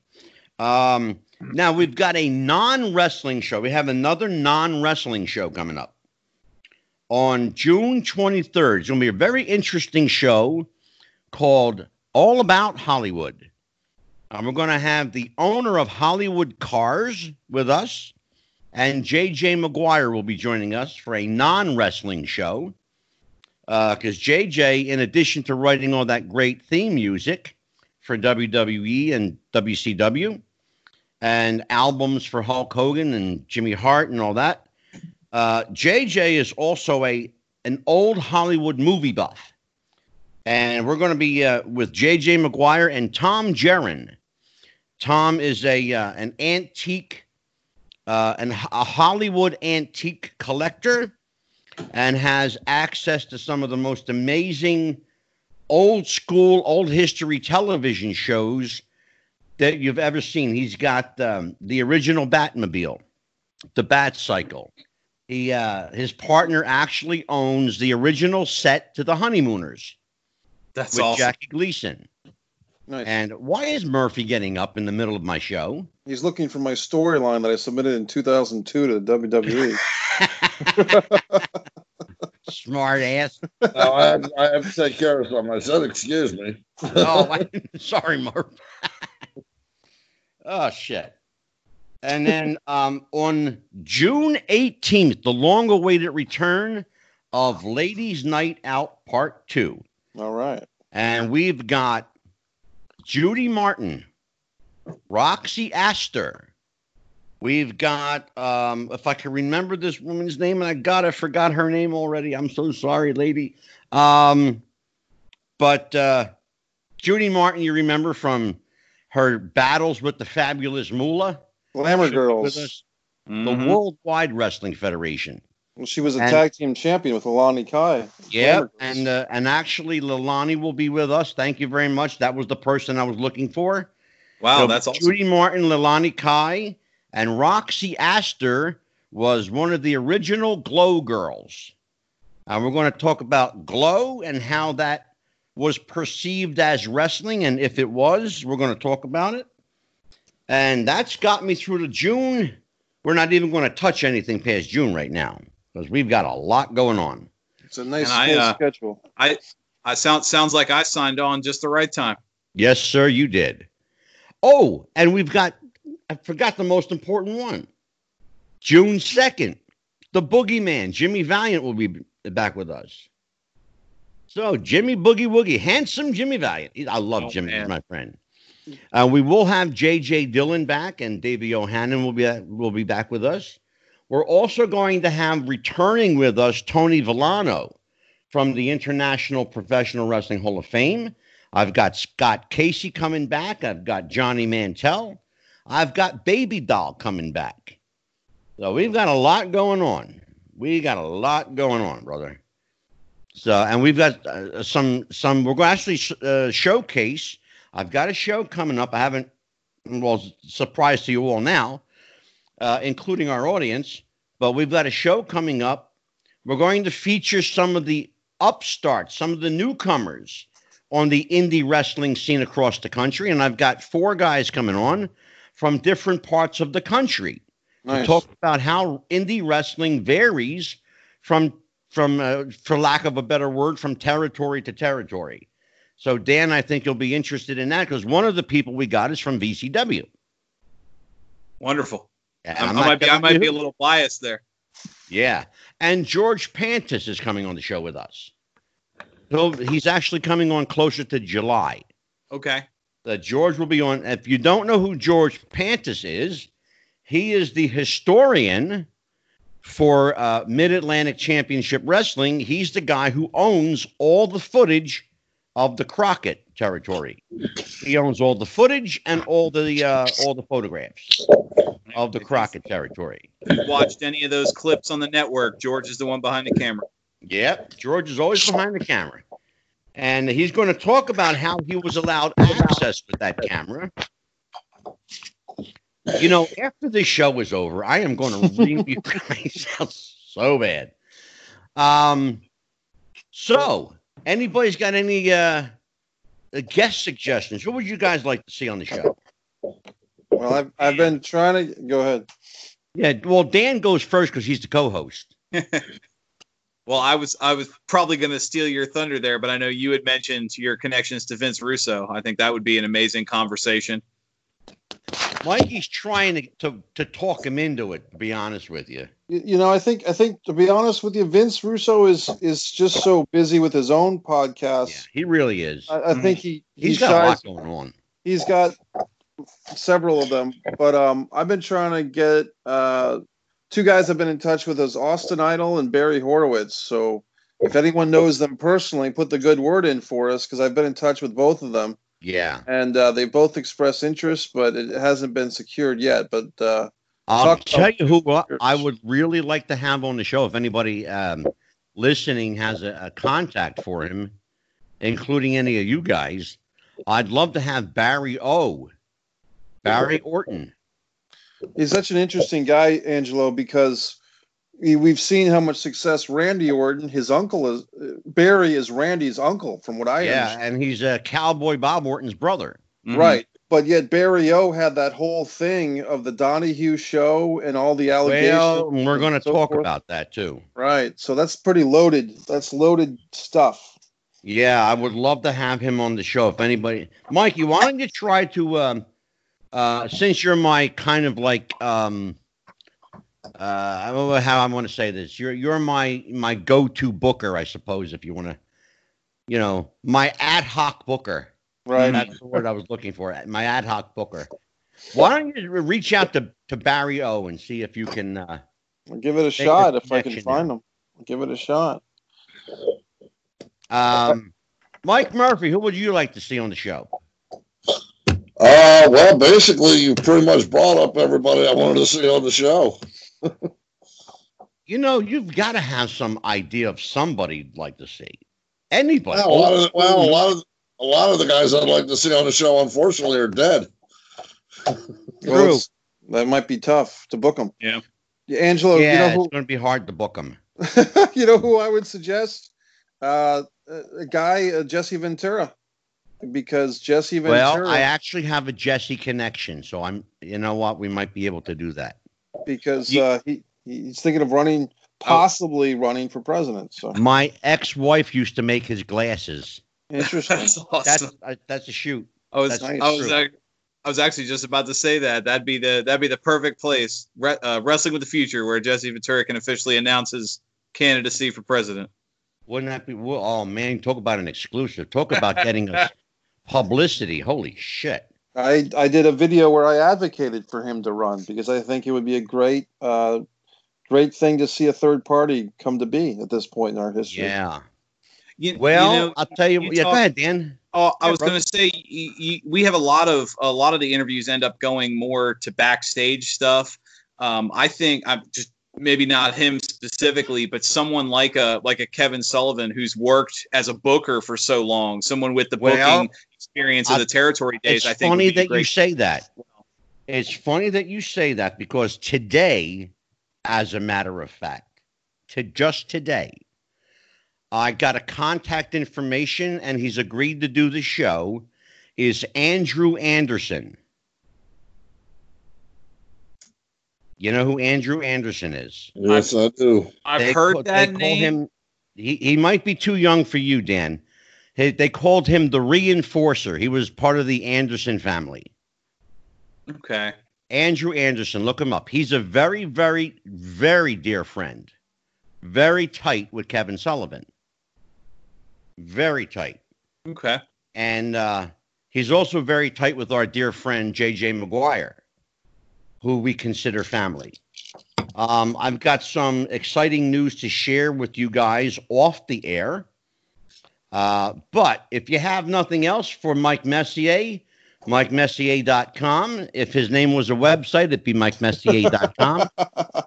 Thanks, See, I Angelo. just plugged you twice, you prick. And sorry for the commotion, folks, but I get so agitated thinking about those days of my pursuit of WWE. It's like a giant sore spot, Angelo, and it's something that one day we'll explore it further. It's a permanent stain on my soul.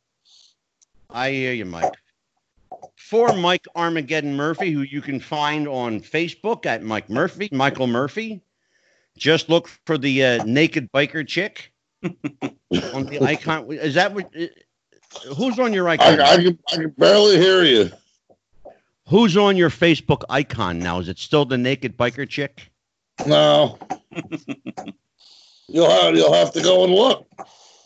Just search Mike Murphy. And Dan the Man Sebastiano. Give your all your social, brother. Well, I've been updating the YouTube page. You can find us there. And I now have a Twitter presence, theman_WWTF. That's Twitter. Beautiful. And by the way, you've been doing I'm going to tell you, I told you privately, I want to tell you publicly. You have been doing a hell of a job on the YouTube site and an amazing job as co-host. And I think I made the right choice. Well, thank you. You know, we all miss Jeff the Ref. We all love Jeff the Ref. And you can never replace Jeff the Ref, but I think that you you stepped into his shoes and you filled them pretty good. Well, that means a lot. Thank you. And I thank you, and I think Jeff would be very happy with your presence here. And for us, you can find us on Facebook.com/WrestlingWithTheFuture.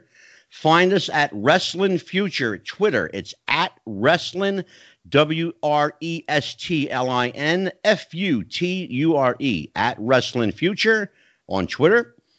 Again, Facebook.com/WrestlingWithTheFuture. Search us on YouTube at Wrestling with the Future Podcast. You have to type in Wrestling with the Future Podcast to find us. And you will also be finding us on many more platforms in the upcoming days. We want to welcome TuneIn Radio that just picked us up. We want to welcome Podbay FM that just picked us up. So we are on at least, they tell me, about 118 platforms right now across the world. They also tell us, and I say they, meaning the people who we get our info from, they're telling us that we're very big in Canada and in Great Britain. That's great. So we have a pretty big presence in Great Britain and in Canada. Great places. Yeah. So on behalf of Mike Messier, Mike Armageddon Murphy, Dan the Man Sebastiano, my esteemed co-host, I am Psychic Medium Angelo. Take care, everybody. Happy wrestling, and we'll see you next time.